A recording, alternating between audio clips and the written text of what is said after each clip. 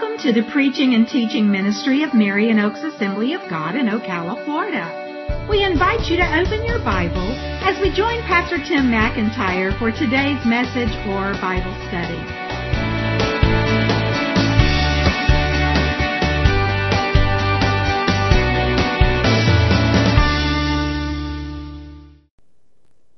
I want to start off today by asking a couple of questions to get us thinking along the lines of what God wants to share with us today. How many of you got some good news this last week? Oh man, we need to pray. Oh good, hands are slipping up better now. Okay. I mean, it may not have been phenomenal news, but just some kind of good news, right? How many of you got some bad news this last week? Yeah, I got a little bit of that. I had a sore tooth, went to the dentist. They said I needed a root canal and a crown. It's going to cost me about $2,500. It's not the worst news though. Things can be a lot worse. You know, really life is made up of a mixture, isn't it? You know, as long as we live in this sinful, fallen world, there are going to be things that come our way that we would categorize as bad news. But you know what? If we know Jesus Christ as our Savior, our hope and our trust is in Him, we have good news no matter what we face. Although we do like that extra good news. You know, when you get that check in the mail you're not expected, that actually is a real check, not just a sales gimmick to get you to come buy a new car. We like good news. We don't really care for bad news. But I'm sure that many of you, like me, have certain things that you hope for, that you dream about, that you pray for, that when it happens, it will be tremendously good news. But yet we wait. We wait. It may be that a loved one would finally come to know Jesus Christ. It may be that we're in a process to get to the next stage of life, and it's tough, and we know that once we get there, it's going to be good news. And so we're waiting for that good news and doing what we need to do to see that come about, but we can't wait to hear that good news. In a very temporary sort of situation, our daughter and granddaughter were here this last week to visit with us for spring break. And then they drove back Friday most of the way, and then Saturday the rest of the way. And when we finally got the news they were home safe, that was good news. So sometimes, many times, we have to wait for good news. And that is the situation we're going to find ourselves in the story we're going to look at in Luke chapter 4. We're going to see that Jesus is getting ready to proclaim some good news. We have been working our way through the Gospel of Luke with this series called The Story of Jesus. We've covered the first 3 chapters and a little bit into chapter 4. And today the title of our message is Jesus Proclaims Good News. Jesus proclaims good news.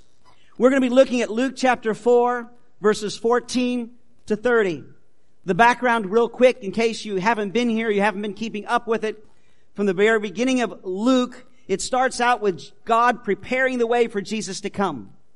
By preparing the way for John the Baptist to be born. And so you have that whole thing where the angel shows up to John the Baptist's father in the temple and says, hey, God's answered your prayers for the people of Israel, but also your own personal prayers. You're going to have a son. And he was way too old to have a son, and so was his wife. But God miraculously allowed that to happen, and he became that child. That son was John the Baptist, the one God sent to prepare the way for Jesus. About the same time, actually a couple months later, the angel shows up to Mary and says, you're going to have a son. He's going to be a special son. God's the one that's going to bring it about, because she said, how can that happen? I'm not even married, have never been with a man. And the intent here is that she's a godly woman. She's not going to be. And the angel says, God's going to bring it about. And this one is going to be a holy one. It's going to be the Son of God. And of course, Jesus. And you have the whole story of that developing, and then the unusual circumstances of the birth, the travel to Bethlehem, the birth in a stable, Jesus laid in a manger, the shepherds, the angels. And then you have no account until Jesus is about 12, and he and his family are in Jerusalem for a great festival. And Jesus is in the temple astounding the religious leaders with his understanding and insight into the Word of God. And then you have nothing else for another 18 years or so. And John the Baptist shows up on the scene ready to fulfill his purpose, to prepare the way for Jesus, telling people that God is getting ready to break into history, to establish his kingdom, to do great things, and they need to get ready. And what they need to do to get ready is to repent of their sin and surrender their lives to God. And he baptizes people who make that decision, who repent of their sins as a symbol that their sins have been washed away. And then as John is doing this ministry, one day Jesus shows up in public. And Jesus says, "Baptize me, John." John says, "I should be baptized by you. You shouldn't be baptized by me." Matthew tells us that Jesus says this is necessary to fulfill God's plan. To fulfill all righteousness is the way he puts it. So Jesus is baptized, and as he comes out of that water, it says that the Holy Spirit came upon him to anoint him, to fill him. And the physical representation of it was something like a dove that came down out of the sky. And as that happened, God the Father spoke from heaven, said, "This is my beloved Son, in whom I am well pleased." So Jesus was anointed to begin his ministry. But before it officially began, the Spirit of God led Jesus into the wilderness to be tempted, to be tested for 40 days and 40 nights. And we looked at that recently. And Jesus came through that testing victorious over temptation and having been kept strong through the testing. And that's where we pick up the story today. In Luke chapter 4, verse 14.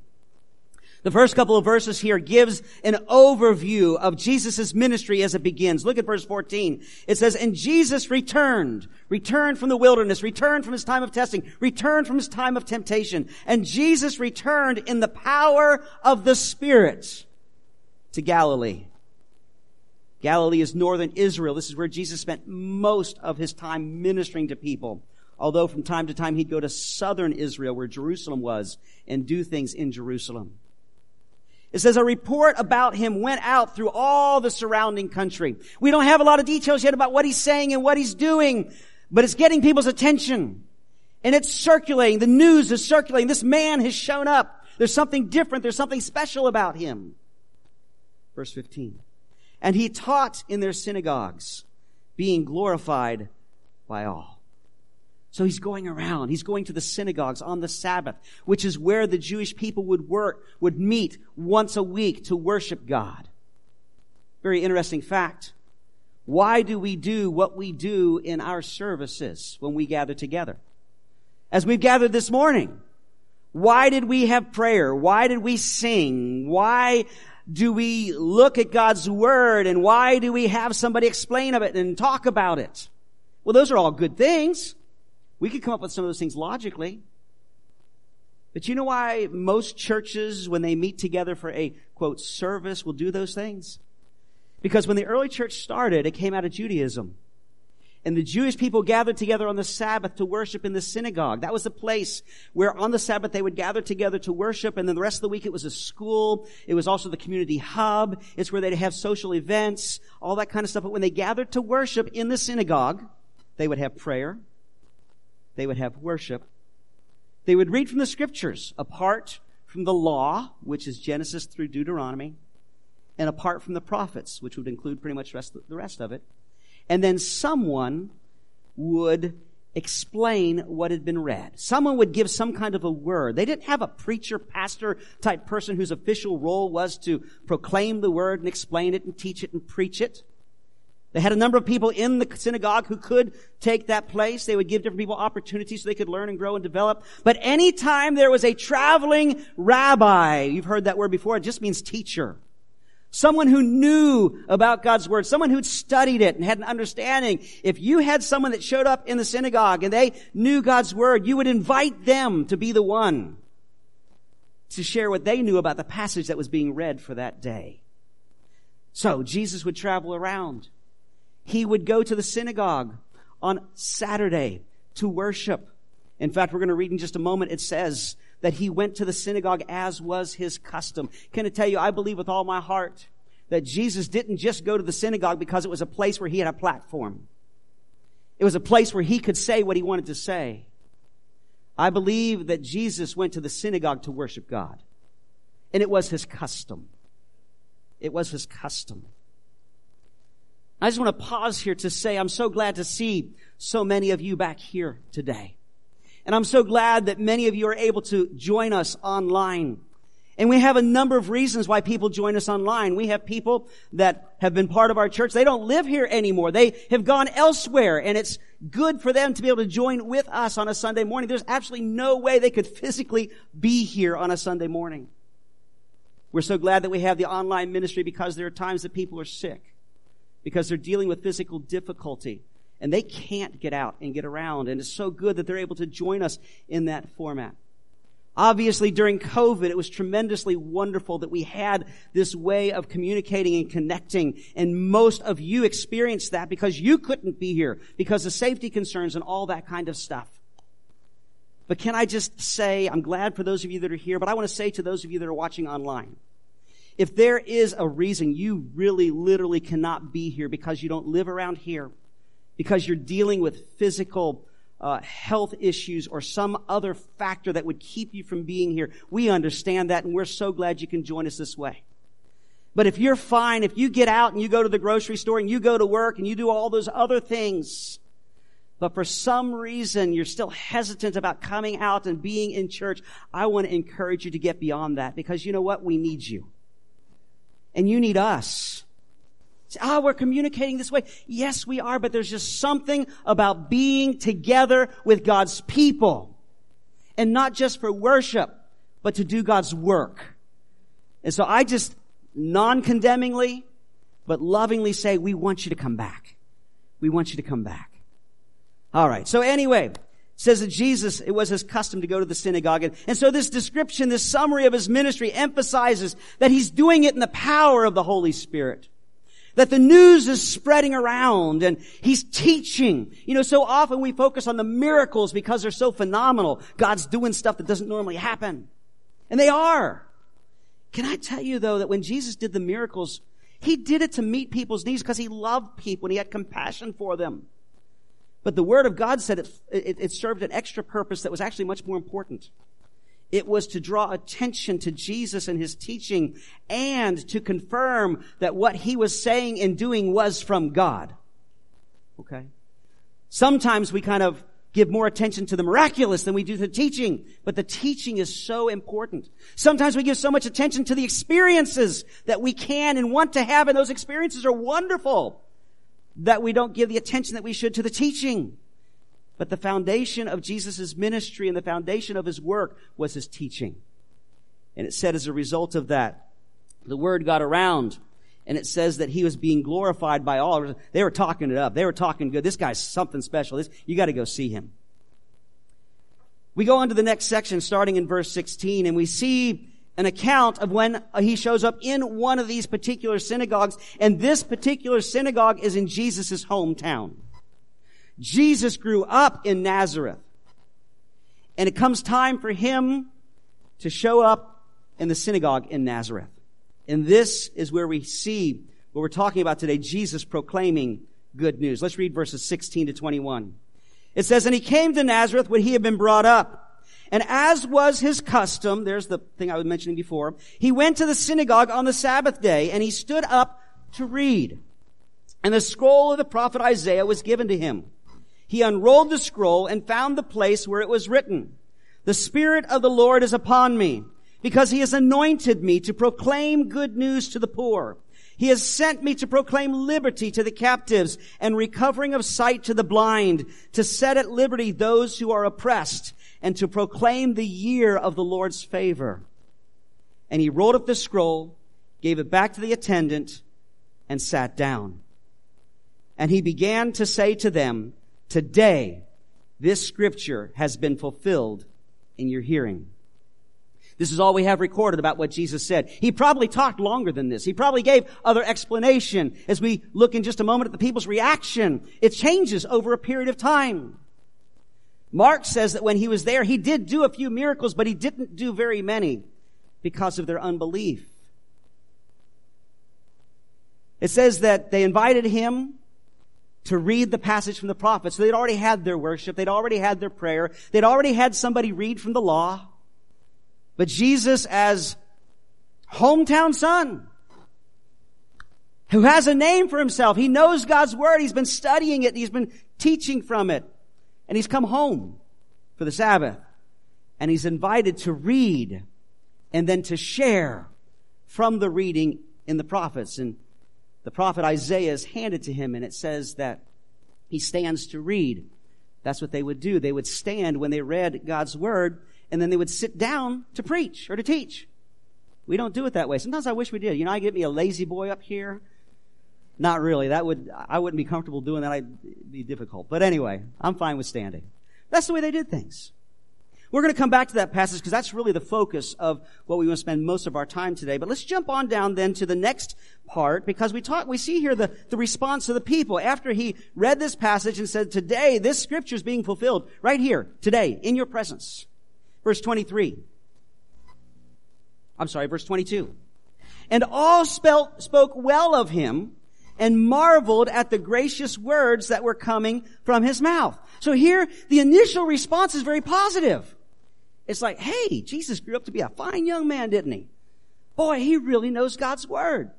They're kind of marveling, like, he was a carpenter, and look at him explain. Listen to him explain God's word. His words are so gracious. He was a good speaker. And then he goes on and says, and they said, is this not Joseph's son? And we don't really know why they're saying that. They could be saying that, and it could be a mixture of amazement, like, wow, this is Joseph's son. He grew up as a carpenter. Oh, look at him. Or it could be like, what does he think he knows? He's just Joseph's son. He's a carpenter. What's he doing? We're not real sure, but for some reason about this time there's a little bit of a shift. At first the attitude, the response is positive, but now it's turning negative. In fact, he's going to say some things. We'll read that in just a moment, but jump down to verse 28. After Jesus says some things, it says, when they heard these things that he said, all in the synagogue were filled with wrath. In other words, they have gone from what started as a positive response to his teaching to a kind of a questioning like, he's only Joseph's son. He's only a carpenter. To now they are angry. They are upset.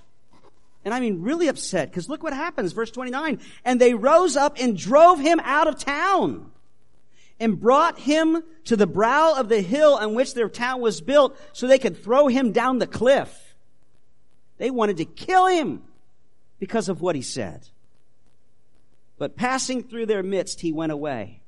We don't know if this was a miraculous event where God, through the power of the Holy Spirit working through Jesus, prevented them from doing it, or just his presence, his authority caused them to stop. He walked right through the midst of them and went away. It's the last story we have, last account we ever have of him going to Nazareth. The people of his own village rejected him, and so he never came back. There's a whole message there too. Time is short. Take advantage of the opportunity we have to respond to what God wants to do in our lives. What was it that Jesus said? What got him so upset? What got him so ticked off? We'll go back up to verse 23. We'll look at that. After they said they had an initial positive response, but isn't this Joseph's son? Verse 23, he said to them, doubtless you will quote to me this proverb, physician, heal yourself.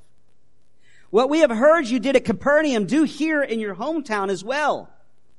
And he said, truly I say to you, no prophet is acceptable in his hometown. But in truth, I tell you, there were many widows in Israel in the days of Elijah, when the heavens were shut up for 3 years and 6 months, and a great famine came over all the land. And Elijah was sent to none of them, but only to Zarephath in the land of Sidon, to a woman who was a widow. And there were many lepers in Israel in the time of the prophet Elisha, and none of them was cleansed, but only Naaman the Syrian. And it's right after that they said they were so upset, when Jesus said this, they got so angry they wanted to kill him. What is Jesus trying to say? There's a number of things here. He quotes a proverb that we're not real sure exactly what the specific meaning was. You might say to me, physician, heal yourself. And the other comments there. Basically what he's communicating is that, okay, you're saying to me, prove it. When he had read this passage saying God is getting ready to do this great work. And these people had heard rumors and stories of what Jesus had done in the other places he'd visited, and specifically in Capernaum, where Jesus is going to make his headquarters. And basically they were saying, well, Jesus, that's all and good, but just prove it. You're only Joseph's son. In other words, they didn't have any faith. They weren't exhibiting any faith. They were not responding to what God was trying to tell them in a positive way. It's like, you're just Jesus. We saw you grow up. There may have even been older ladies in the synagogue say, I changed your diaper. Any of you had somebody say that about you, when you got older and nobody wants to admit it? That's okay. We saw you when you were a little kid. You're just a carpenter. All these things, prove it. Prove it. And then Jesus refers to these two stories out of the Old Testament to demonstrate that he realizes they don't have faith. He talks about Elijah. And there was a great famine and a drought for 3.5 years. And you go back to the Old Testament, you read the story. This is God's people, and they had been so rebellious against God. They had been so ungodly and were worshiping other idols that God sent the drought, that God sent the famine to discipline them. And they didn't have faith enough to even turn back to God and say, God, help us. And so the prophet of that time, Elijah, God sent him out of the country to go minister to Gentiles. He says, you know what? There was a time in our history when our people were so rebellious and so ungodly that God's own messengers didn't minister to them. God sent them to other people. He's implying that's kind of how it is right here, right now.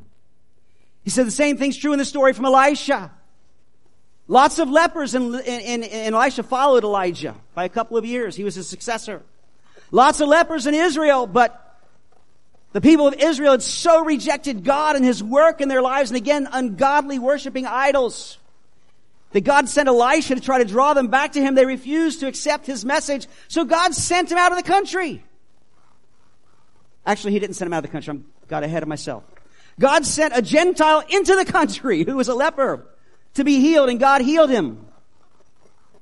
This is kind of a prelude, kind of a looking ahead to the fact that this gospel, this good news that Jesus is going to proclaim and then fulfill by his death on the cross, is going to be not just for the Jewish people, but for the entire world. But basically, what Jesus said came across as an insult. I don't know that he meant it as an insult. It was just the truth. He says, you have no faith.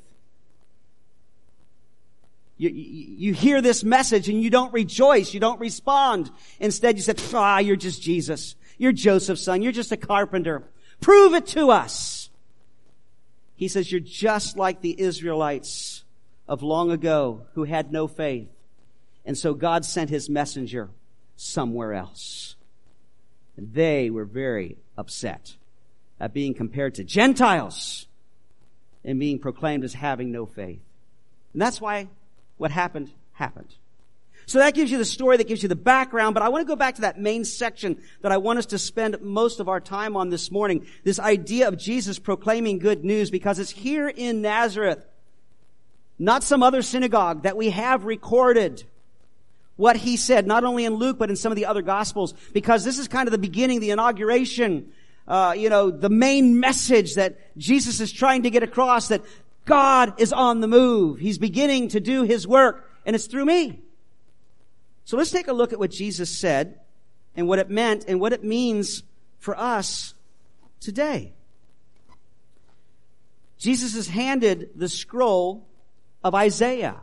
They didn't have books back then, they were scrolls. And Isaiah is one of the prophets, and it says that Jesus found the place, whether that was the designated reading for the day or that's the one Jesus chose. But he went to Isaiah 61. And he reads this. Let's reread it. The Spirit of the Lord is upon me, because he has anointed me to proclaim good news to the poor. He has sent me to proclaim liberty to the captives and recovering of sight to the blind, to set at liberty those who are oppressed, to proclaim the year of the Lord's favor. It's interesting, he stops right in the middle of a verse.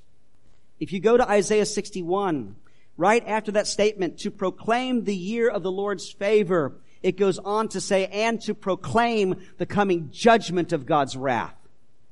He stopped there on purpose, because it wasn't time for God's wrath yet. The full expression of God's wrath upon sin is still to come. But Jesus stopped there because he had only come at that time to fulfill the first part of the prophecy. He will come again to bring judgment on sin and injustice and oppression and set up his kingdom in the world.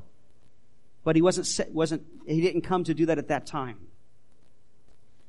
In this prophecy that Jesus says applies to him, there's two different areas I want to look at. The first one is this: Jesus' calling and anointing.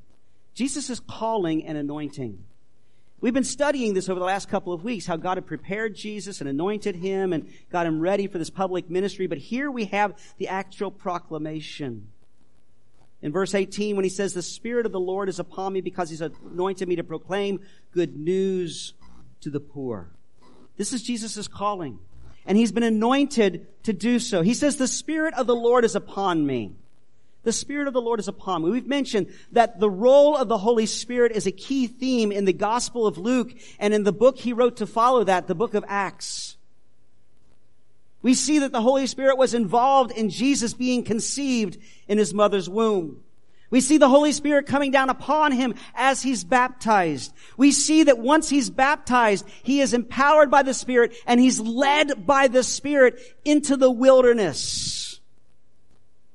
It talks about him being filled with the Spirit, led by the Spirit, empowered by the Spirit. In fact, the verses we read just a moment ago, that summary, Jesus returned in the power of the Spirit. When Jesus was baptized, the Holy Spirit came upon him and within him to anoint him to do the work that God had called him to do. Now, we'd expect that of Jesus. But can I tell you that God wants to do the same thing in and through us? You see, the Holy Spirit, that anointing, would only come upon certain individuals in history past before Jesus. Ones that God had chosen for a specific task, a specific purpose, and he would send his Holy Spirit upon them to give them that presence, that power, what they needed to do that task. It was often a king or a prophet or a judge, some other ruler, some other leader of the people. But when John the Baptist was talking about Jesus, he said, I baptize with water, but the one that's coming, he's going to baptize you with the Holy Spirit. And the idea being that there would come a day when God's Spirit would dwell within all of his people. In fact, the Jewish people were looking forward to that. Ezekiel had a prophecy about it. Jeremiah had a prophecy about it, where God spoke and said, one day I'm going to put my Spirit in every single one of my people. And it happened on the day of Pentecost. In fact, on that day when the Holy Spirit came and filled God's people, the believers that were gathered together, Peter got up to preach, and as part of his sermon in Acts chapter 2, verses 38 and 39, he says, "Repent and be baptized every one of you in the name of Jesus Christ for the forgiveness of your sins, and you will receive the gift of the Holy Spirit." He says, when God deals with your heart, and you repent of your sins, and you come to God, Jesus is your Savior, God puts His Spirit within you.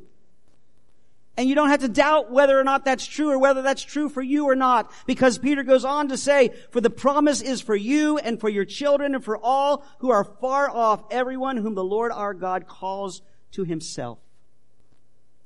And it's not the main focus of our message today, but I want to challenge each and every one of us who are followers of Jesus to walk in the fullness of God's Spirit. I didn't put it in the PowerPoint, but Paul wrote in Ephesians, I think it was 5, "Be filled with the Spirit." And the word that is used here, constantly filled. In other words, constantly seeking God's presence and power in our lives. And I want to challenge you, brothers and sisters, if you know Jesus is your Savior, the Holy Spirit dwells within you. It may be something you sense, it may not. Most of the time you probably will not sense it, but that doesn't mean it's not true. But that you daily seek God for the presence and power of His Holy Spirit. But can I tell you, the reason He put His Holy Spirit in us is not so we can have some real exciting experience, although we have those sometimes. Not so we can somehow sense God's presence from time to time, although that happens sometimes. But Jesus told that He was going to send the Holy Spirit so that we would have the power we need to be witnesses for Him. And that's not just so we can speak up and share the truth, but it's so we can live the life that's a witness. You see, the power of the Holy Spirit is to give us boldness and that kind of thing, to proclaim and to share His truth when we have the opportunity. But it's also to live the life He calls us to live, a life of victory that in and of itself becomes a testimony and becomes a witness to others. We need the power of the Holy Spirit on a daily basis. And many times we don't. I didn't plan to take this much time here, but maybe some of us need to hear this. We many times do not experience the victory that we need because we're not walking in the power of the Holy Spirit. We're not depending upon the power He makes available to us. We find ourselves overwhelmed by problems, by concerns, by worries, by fears. Because we're not by faith trusting in the promises of God and the power of the Holy Spirit.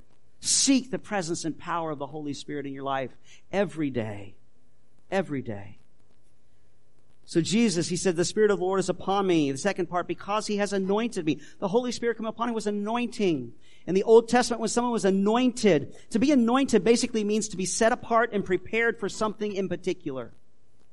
The priests were anointed to do the work that God called them to do. Kings were anointed to be the king. Leaders were anointed to be the leader. And it was demonstrated by pouring oil on them. That oil was a symbol of God's presence and power, as a symbol of the Holy Spirit. And Jesus said He'd been filled with the Holy Spirit, and that was His anointing. He had been set apart and prepared for something particular, the work that God called Him to do. We've said many times that we refer to Jesus Christ, and Christ is not Jesus' last name. It's a title. It's the Greek form of Messiah, the one the Jewish people were looking for. And those two words, Christ and Messiah, both mean the anointed one. The one that God set apart to come and do something special. And the third part of this is to proclaim good news to the poor. Proclaim, very simple, it means to preach, to announce, to proclaim the good news. That's what the word gospel means. It literally means good news. And in general, it just means a good or joyful message, glad tidings. Of course, when we talk about the gospel, we're talking about the good news that we can have salvation from our sins through Jesus Christ. We can have a relationship with God as we turn to Him. But it says to proclaim good news to the poor. Is the good news only for the poor? If the good news was only for the poor, that would rule all of us out. And you say, Pastor, I don't know, I feel pretty poor sometimes. I understand. But that's only true if you compare yourself to somebody else. I've said this so many times. We are richer than more than 95% of the world. And we have more stuff. The poorest person, however you want to define that, the poorest person among us has more stuff than most everybody that lived during the time of Jesus. They went through life with just enough to eat every day, some shelter over their head, and maybe one change of clothing. Pretty much it. And they lived from day to day. We would be considered ultra rich to them. So is this good news only for the poor? Well, it's true that Jesus did minister to the poor. In fact, it seems like many and most of the people that were drawn to Jesus were the poor. Why is that? Because the poor recognized their needs. They're right there in front of them, and they have nowhere else to turn. Whether they're financially strapped, they got physical difficulties and no means of getting it taken care of, they're homeless. But Jesus did minister to everybody else too. He ministered to and even called some middle-class fishermen to be His disciples. He ministered to the wealthy, including tax collectors, some of whom He called to be His disciples. But you know what? The poor were often more receptive to Jesus because they recognized their need. In fact, when the Bible talks about the poor that God wants to touch, He does talk about those who are financially poor, and He certainly did do that and still continues to do that. But even more so, He's talking about the spiritually poor. He's talking about the people that in their spirit, no matter how much money, possessions, or material things they have, that they recognize, I am in need. And if I do have money and things, it can't meet my need. That's why Jesus said in Matthew 5:3, blessed are the poor in spirit, for theirs is the kingdom of heaven. It's talking about those humble enough to admit they need help. It doesn't matter what you own, how much money's in your bank account, the kind of house you live in, the kind of car you drive, how many changes of clothing you have and how nice they look, any of that stuff. But do you recognize that you need Jesus? And that you need what God has to offer? And that even though some of those things can relieve some pain and suffering and bring some pleasure and satisfaction for some time, they will never ultimately satisfy because they don't meet us at the point of our deepest needs on the inside. And so that's what Jesus is trying to communicate. I have been anointed. The Holy Spirit's upon me. I've been anointed to proclaim good news to the poor, to proclaim good news for people that realize they don't have what they need and they don't know where to turn to. Do you recognize that you don't have what you need and you don't know where to turn? That's why Jesus came. He was announcing the good news that He could and would meet the needs of anyone who'd be willing to admit that they need help. And He demonstrated that all through His ministry. And He did it in the physical realm, but most importantly, He did it in the spiritual realm. So what is this good news? We see that in Jesus' message and ministry as it was prophesied by Isaiah in verses 18 to 19. First of all, Jesus has good news for those who are bound. Jesus has good news for those who are bound. In verse 18, He says, He has sent me to proclaim liberty to the captives. He sent me to preach good news. There's freedom, deliverance, there's liberty for those who are captive, for those who are prisoners. And the good news is ultimately a proclamation of freedom from the bondages of Satan. I don't know if you have noticed, but so many of the songs that we sing in worship are about freedom, about being set free, about breakthrough, like we sang this morning. Breakthrough being that we're confined in some way. Jesus brings victory. Jesus brings freedom. Jesus brings breakthrough. The good news for those who are bound. In the companion book to Luke, which is Acts, Luke wrote both of them, and Acts picks up where Luke stops. The story of the early church. In Acts chapter 10, Peter is preaching in Cornelius' house. And in his introduction, he talks about Jesus. And he says, you've heard this, but this is what we know about Jesus. In Acts 10:38, he says, God anointed Jesus of Nazareth with the Holy Spirit and with power. See, that's all the stuff we've been talking about this morning. God anointed Him, set Him aside, with the Holy Spirit and power. He went about doing good and healing all who were oppressed by the devil because God was with Him. Jesus has good news for those who are bound. We see it in His ministry with those who are bound physically. There's a great story we'll get to eventually in Luke chapter 13, verses 10 to 17, about a woman who is all crippled up and bowed over and has been, I think it was for 18 years. I didn't go back and look at that specific detail.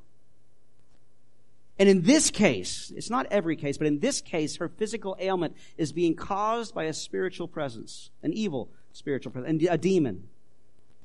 Luke is not at all trying to say that all sickness is caused by demons. Some is. Some are. Get my grammar right.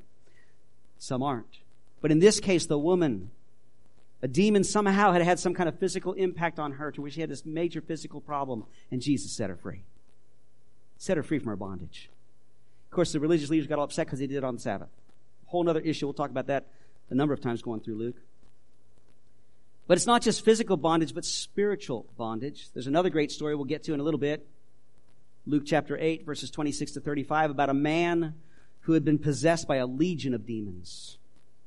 Had basically gone crazy. Lived in the tomb, stripped himself naked, would hurt himself. The people had tried to lock him up for his own good and chain him. He'd break through the chains. Jesus set him free. Jesus set him free. The picture we have from Isaiah and going into Jesus' ministry is people who are desperate, that are in bondage because at some point they've rejected God. They've rejected His plan. They've rejected His purpose. For those of us, for us as human beings, that's our life before Christ. Living without Him. We're in bondage. It's interesting because sometimes people try to find freedom by rejecting God. Maybe you experienced that in your own life. I don't want anything to do with God because He's trying to spoil my fun. He's given me all these rules and regulations and they go against what I want to do. And I know I'm going to have fun. So I'm going to reject God. I'm going to reject His rules. I'm going to reject His principles. I'm going to reject His way of life and I'm going to do my own thing because I want freedom. And you know where that life leads? To bondage. In the physical realm, it leads it to bondage, to life controlling substances, to addictions, not just physical addictions, but mental and emotional addictions, especially in the area of our sexuality when we get outside God's bounds. Most of the time, when people pursue freedom apart from God, they end up being tremendously bound. Tremendously bound. You see, God's the one that offers the true freedom. We talked about this last week. When we choose to live the way God says we should live, He says that because He loves us and He wants what's best for us. Yes, we have to say no to things that we'd like to do. Yes, we have to say yes to things we'd rather not do. But ultimately, it's for our own good, and it leads to freedom. Jesus brings freedom. John 8:36, it says, if the Son sets you free, you will be free indeed. Can I tell you, in a little bit, we're going to conclude this service, and I'm going to open up the front of the sanctuary. I'm going to invite all of you to come to be touched by God today. And maybe some of you need to be set free. Maybe some of you are bound up with things. I'm not saying you're not a Christian. Some of you may not be. I'm not saying you're demon-possessed at all. I'm not saying you're involved in some terrible sin, but can I tell you that sometimes we need to be set free of bondage that's not just some big sin in our life, but we're bound to a specific temptation we're so struggling to overcome. We're bound to anger. We're bound to unforgiveness. We're bound to bitterness. We're bound to hatred. We don't like it. Can I tell you, Jesus brings freedom. Jesus brings freedom. Do you want to be free today? Not only did Jesus bring good news for those who are bound, but Jesus has good news for those who are blind. Jesus has good news for those who are blind. Same verse 18, He has sent me to proclaim recovering of sight to the blind. And we certainly see that in the physical realm. Jesus healed a number of blind people during His ministry. What's really interesting is that in the Old Testament, the healing of the blind was specifically mentioned as a sign of the coming of the Messiah, along with many other things. And we don't have an account of anybody else in Scripture being healed of blindness until Jesus shows up. So that really got people's attention. In Mark chapter 10, verses 46 to 52, you have the story of blind Bartimaeus outside Jericho. In John chapter 9, I forgot to put it on the PowerPoint, we have the story of the blind man in Jerusalem that Jesus healed. A number of blind people that He healed. We're going to see some in Mark as we work our way through. And that's significant. Blindness is something that's very difficult to deal with. But can I tell you, most of us have never dealt with or will deal with physical blindness, but yet we've dealt with and may deal with spiritual blindness. And Jesus came with good news for those that are spiritually blind. In fact, and Paul says in 2 Corinthians 4:4 that without Christ or before Christ, the God of this world, talking about Satan, has blinded the minds of unbelievers to keep them from seeing the light of the gospel of the glory of Christ, who is the image of God. You see, without Christ, we are blinded to spiritual realities. God reaches out to us as Holy Spirit speaks to us. We need to respond. But when we respond, Jesus will heal our blindness. But can I tell you that sometimes even those of us that are believers can deal with blindness because we're blind to ourselves. Now, none of us thinks we're blind to ourselves, but we know plenty of other people that are. Right? I mean, haven't you seen somebody that did something, said something, or whatever, and they may even say, I would never do that. That's not, and you say, can't they see that in their life? Can't they see they've got that problem? Can't they see they've got that issue? And the response is, well, they're just blind to themselves. It makes me wonder, what am I blind to of myself? My wife and I talk about that on a regular basis. And we want to say, nothing. I don't see anything. Of course we don't. That's because we're blind to ourselves. And can I just say in a very practical, maybe simpler way that we can say, God, open my eyes. I mean, we should be praying, God, open my eyes to your word. Open my eyes to what you're trying to do in my life. Open your eyes to what you want me to respond to. Open your eyes to what you want me to do. But can I say, add to your prayer, Lord, open to my eyes to what I'm blind to in my own life that really needs to be dealt with, and I'm ignoring it, or I'm not dealing with it because I don't even realize it's there. Jesus has good news for the blind. Do you want to see? Come to Jesus. And the third thing is Jesus has good news for those who are broken and bruised. Verse 18, again. He has sent me to set at liberty those who are oppressed. To set at liberty means to release, to heal, to set free.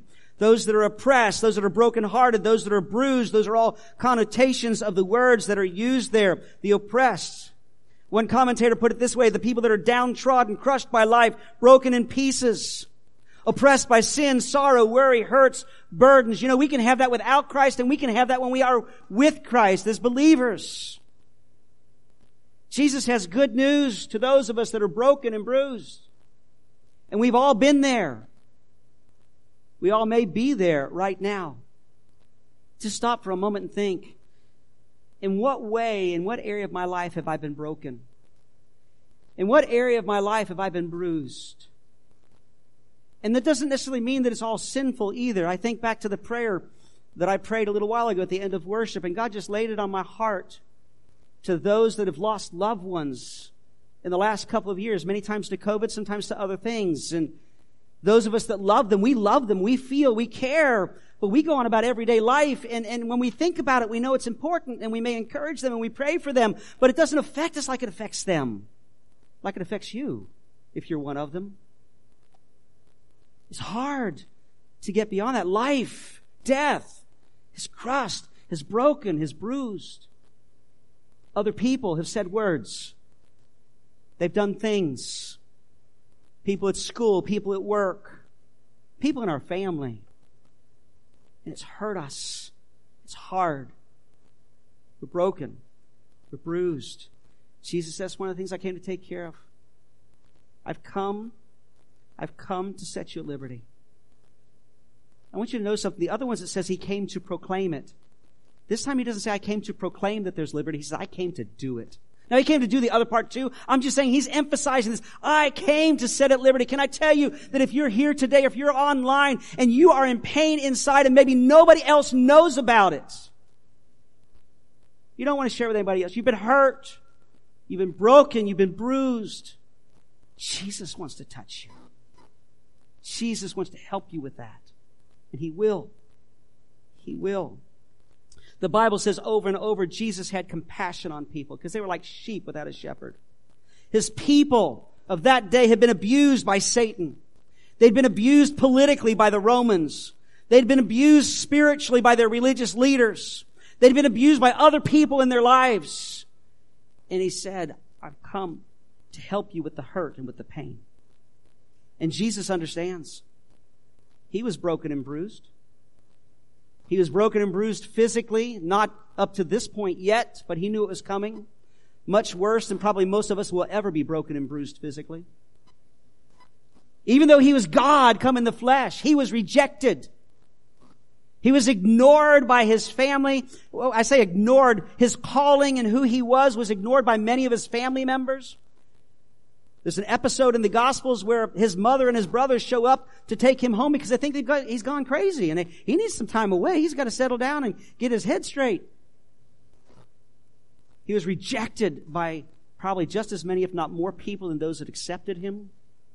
People plotting against him, people plotting his death, people saying hateful and harsh things to him. Maybe we sometimes think that, well, he was God in the flesh, so it probably didn't affect him that much. Why? He was also human.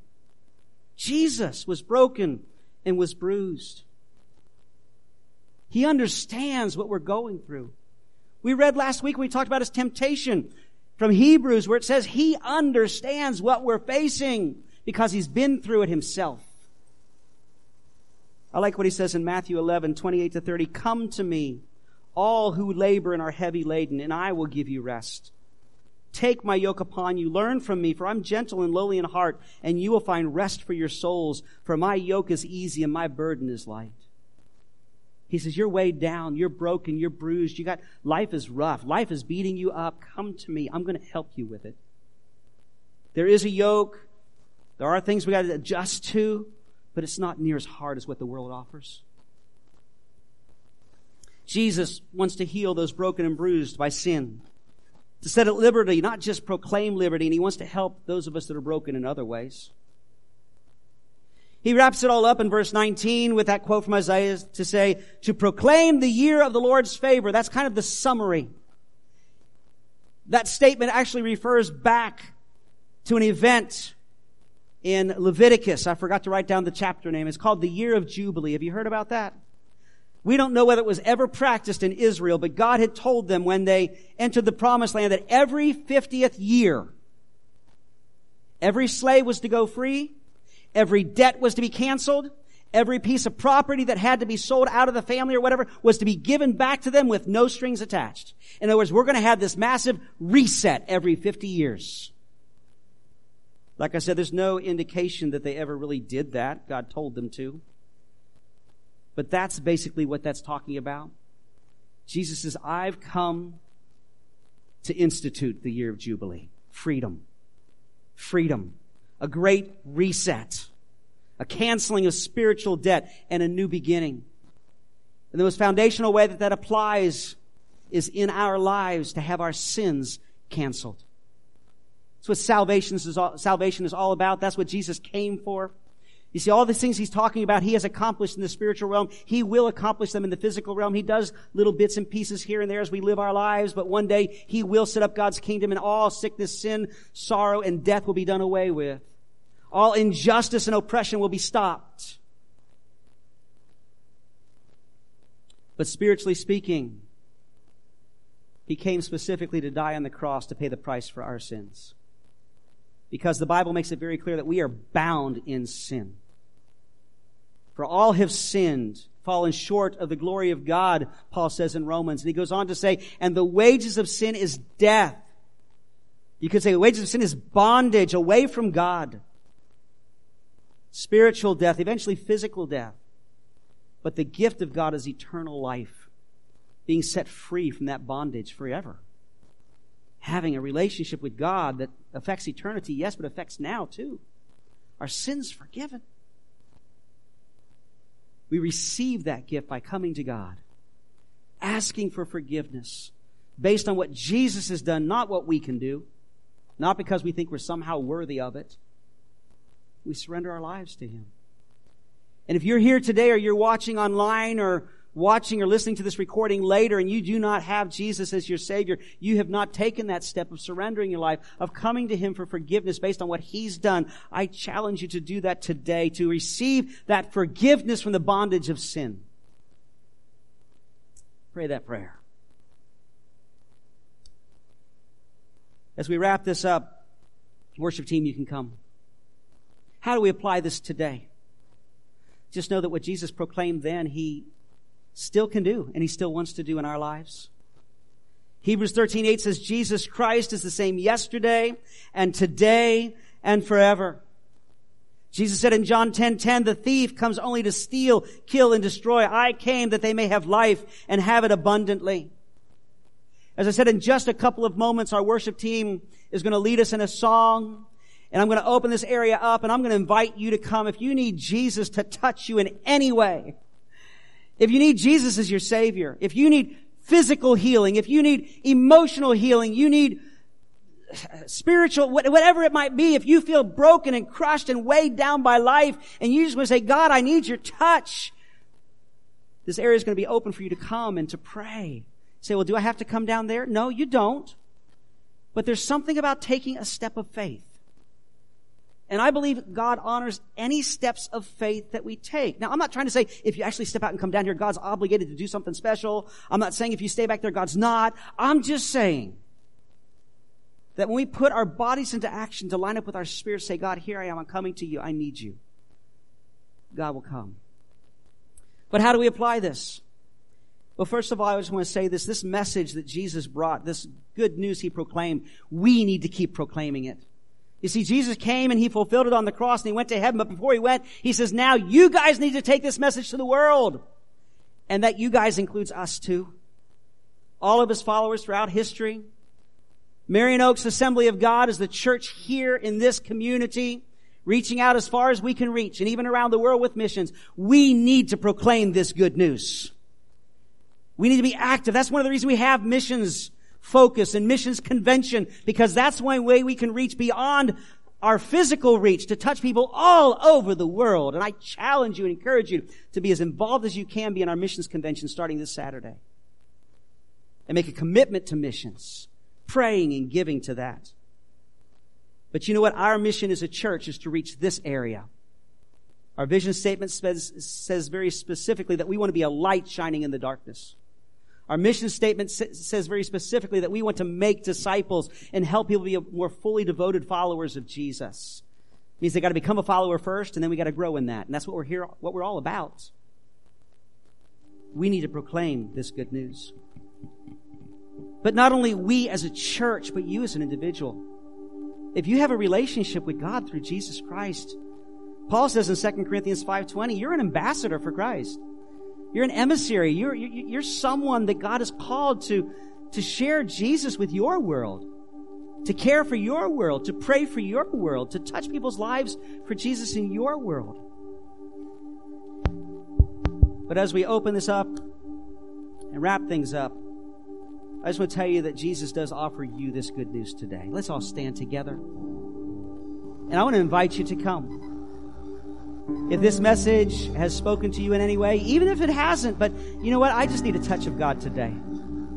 I'm going to invite you to come even starting now. Worship team hasn't started singing yet. I'm not calling the prayer team forward now, although they're welcome to come later. You feel led to pray for somebody, you go ahead. But if you want or need a touch from God today for anything, it's not a sign of sin. It's not anything negative. I want to be touched by God today. Jesus brought good news. I'm glad that good news is still good news today. And I need God's touch. I invite you to come. As you come, I know I'm talking, but you can begin to just seek God. I'm going to come down. I'd love to pray with every single one. I don't know if I'll get around to everybody, but I'd love to pray with each one of you.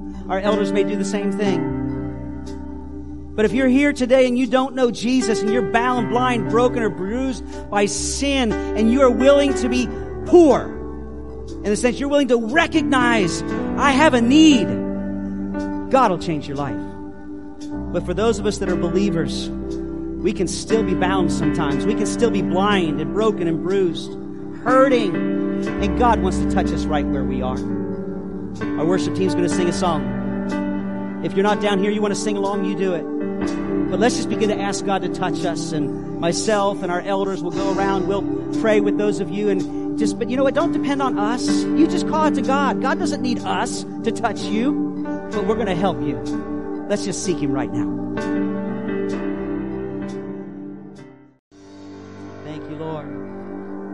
Thank you, Lord. I'm going to close our time together in prayer. And I just want to encourage you. If you came down, or maybe you chose not to come down, but you were praying in your seat very sincere, saying, God, I need you to touch me. Some of you may have experienced something that you actually felt or experienced in some other way, and that's great. That's an assurance. But if you did not, please know that that's not required. Just know that as you reach out to God in faith and trust, He intervenes. And God's at work. Continue to seek Him, believing that He's going to touch you and meet your need and work in your circumstances to bring about that which is what is good for you. It may not look exactly like you'd like it to look, but God's at work and He will help you. Father God, we come to you today thankful for your goodness, thankful for the good news of salvation, first of all. But Lord, I thank you for the good news that you care about every aspect of our lives. You came to set us free from sin. But Lord, you also want to set us free from anything else the enemy is using to bind us up and to keep us from experiencing all the goodness you have for us. Lord, you come to help us with the things that bring pain and brokenness. Father, help us with those things. And Father, I pray that as we go into our world this week, whether from this place or from wherever we are, that we would walk in the power of your Spirit and that you would use us in our world, that you'd help us to walk in victory. And Father, we thank you that you make your presence and power available to us whenever we look to you. We give you the glory and the honor and the praise in Jesus' name. And everybody said, amen. Amen.